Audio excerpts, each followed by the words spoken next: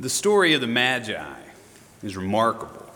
It's a story of faith and providence and hope. And recently, I've started to see something in this story that I didn't used to see was there. And it's become game-changing for me. If you were with us in our adult Sunday school class back in December on the 19th, then we explored some of these thoughts together, and I want to unpack them further. When we think of the story of the wise men, we usually only think of one set. It's the wise men from the east. But there's another. There are two. Both groups are highly religious, highly educated, but they react so differently to the spiritual dimension present. The first are the kings, or the Magi from the east. They're the kings of Orient that we just sung about. They're perhaps astronomers. They're the ones who make it to baby Jesus. The second group are the chief priests and the scribes. You can call them the Magi from the west.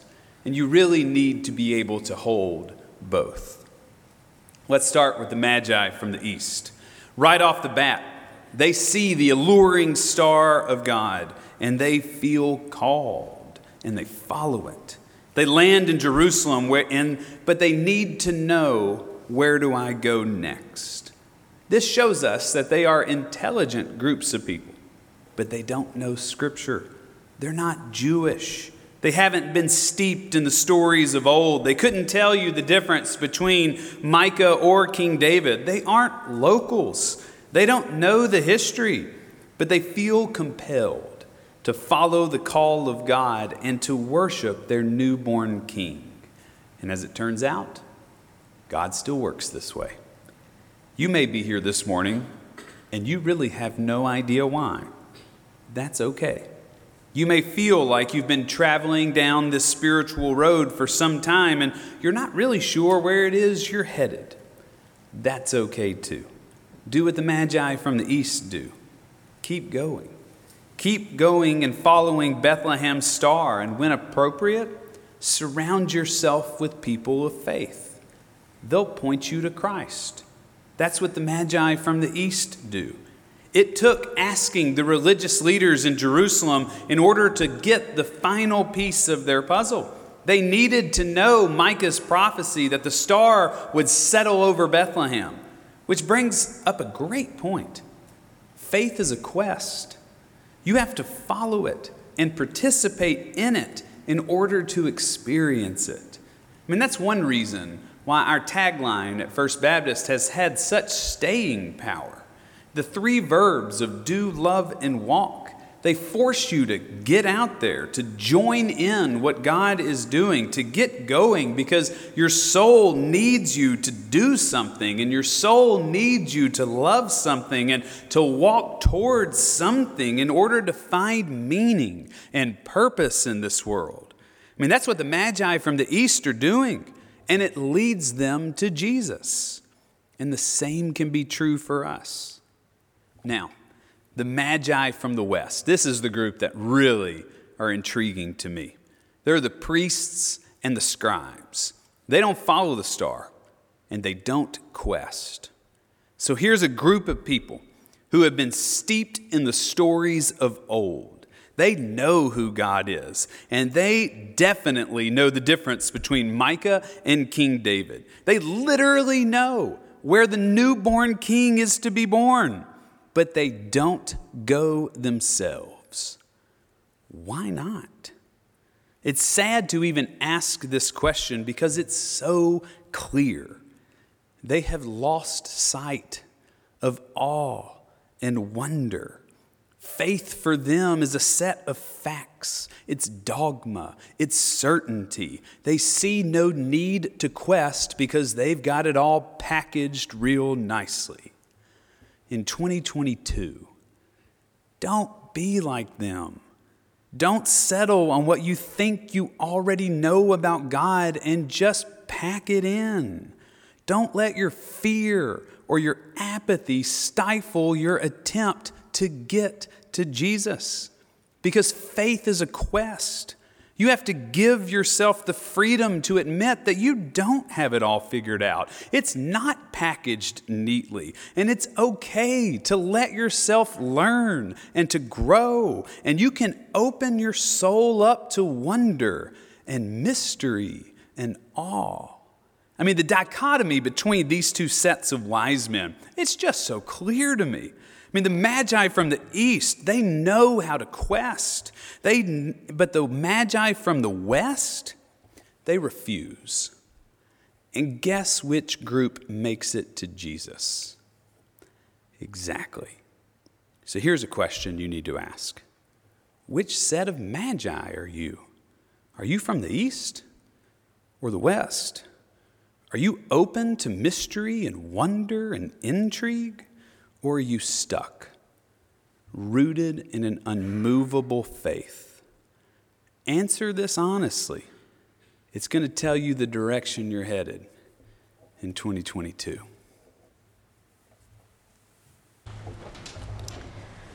God, just give me a sign. This phrase is one that has been thought or spoken aloud or prayed by many people over the years. When we are feeling lost or unsure of a direction to go, oftentimes we turn to the one who knows all things, and we plead for a glimpse or a hint to tell us what we should do.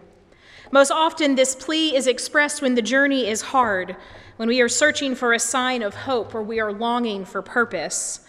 I'm sure that there are people who ask God to show them a sign in times of joy and happiness.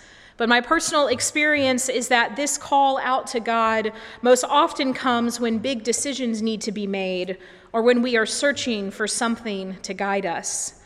The Magi in the East weren't necessarily looking for a sign. They may have sensed that something was going on in the larger universe around them, but I don't think they anticipated the journey that they were about to embark on. And Scripture tells us that we have, as we have already heard, that the journey didn't end when the star arrived in Jerusalem. But somehow they knew something was different. They knew as soon as they witnessed the brilliance of the star in the night sky that it was important to follow it and see where it led. They weren't sure of what was waiting for them when they got to their destination. They weren't even sure where the end of the road was. All they knew was that something or someone was telling them to get up and go, and so they did. As Barrett mentioned, the Magi from the East were not a part of the Jewish tradition. The words of the patriarchs and the matriarchs of the Hebrew people would not have been a part of their upbringing. The messages and warnings from the prophets didn't mean anything to them.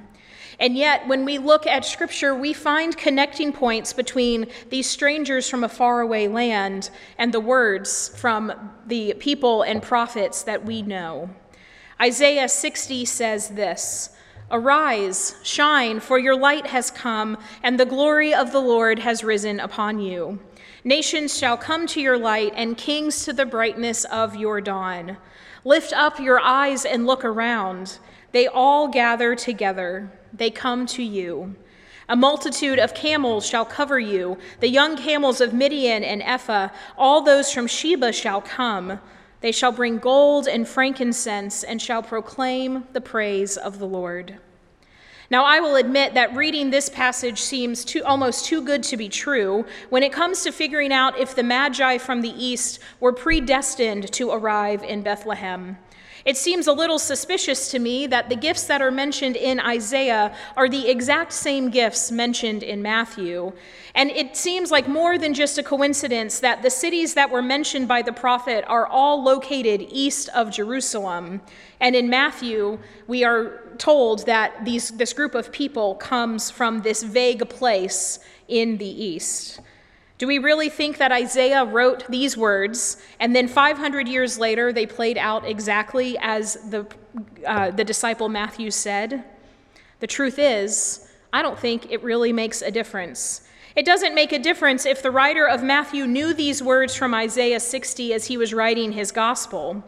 It doesn't matter if he decided to take creative freedom and to weave in a few details from these ancient words into the current context.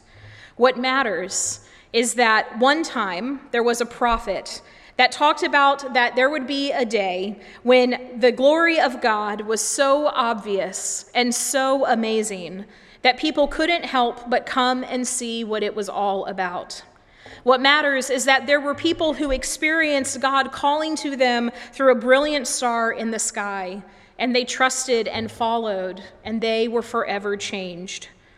10 years ago, I was a stranger in a new city. I just moved to Richmond so that I could begin attending seminary full time. And in my first semester of seminary, I signed up to take a pastoral care class. Part of the requirements from this class was that I needed to do an internship, either through a church I was attending or go to an assisted living or physical rehab facility and do an internship there. I had just moved to the city and I did not yet have a church that I was involved with, and so I decided to intern with a rehab facility that was connected to a hospital in town. Long story short, I was told to show up at the facility on a Sunday morning to help lead worship. And when I arrived, I discovered that I had been told the wrong day and the wrong time for the worship service. So, being a good pastor's kid who was going to school to become a pastor, and I was dressed in my Sunday best, and it was 10:30 on a Sunday morning, I went to church. A few peers of mine from the seminary attended a church called Tabernacle, and so that was where I decided to go, because at least I would recognize a few familiar faces in a still unfamiliar city. When I walked into the sanctuary, my eyes were immediately drawn heavenward. Hanging from the ceiling were blue and white bolts of fabric, creating a sky-like canopy above the pews, and scattered amongst the fabric were bright Moravian stars. I wasn't sure what kind of magical place I'd just entered, but little did I know that this Sunday would be the first of many Sundays that I worshiped in this sanctuary. Because you see, I'd shown up at Tabernacle during the season of Epiphany, which is the season where we most often learn about the ministry of Jesus. Each week, we are introduced to another story of Christ as he performs miracles or heals people, or he shares stories that we now know as parables that help us understand what it means to be a part of the kingdom of heaven on earth. On that Sunday, after the service was over, I was handed a silver star with a word written on it. It was explained to me that a few weeks before, on Epiphany Sunday, every person in worship was given a gift. It was the gift of a star. On the stars were written words that were meant to be carried with its recipient throughout the year. Since that Sunday, I have received 9 other star words, each and every one of them a gift. Sometimes the word is exactly the gift that I needed. Sometimes it was a gift that took a little bit longer to appreciate. I put the star somewhere where I will see it regularly throughout my day and throughout the year. Sometimes it is taped to my bathroom mirror. Sometimes I use it as a bookmark. Sometimes I place it on the mantle in my living room or on the desk in my office. But I always make sure to place it in a spot where it catches my eye and will remind me of the ways that I am being guided by the word throughout the year. Thousands of years ago, a group of magi received a gift that was meant exactly for them. They received the gift of a star. The star didn't have a word written on it, but it still guided them over the year or two that it took for them to reach the Christ child. So many times they could have turned around and gone back to where they came from. They could have reached Jerusalem and been told, "You still have farther to go," and given up because this journey had already lasted longer than they planned and was harder than they anticipated. But something or someone told them to keep going, to not stop yet, to trust. It seems like when we read Scripture, we find stories of grand signs or gestures that show us the ways that God is speaking and moving in the world. I have to admit that sometimes I get a little jealous that there seems to be fewer bright stars shining in the sky, showing us where to go. But that doesn't mean that there aren't signs along the way. There are signs all around us, in the relationships we have with other people, in our encounters with others, in our own personal times of worship and prayer and devotion. There are still gifts given to us that remind us of God's presence and God's guidance in our everyday lives. We just need to be on the lookout for the signs, for the gifts, for the stars. I'll close with this poem from Anne Weems called Star Giving. And as you hear it, may it be a reminder to you that we follow a God who is still moving. And that same God is always listening for us to call out to be shown a sign when we need it most. And God is always ready to respond. Star Giving by Anne Weems. What I'd really like to give you for Christmas is a star.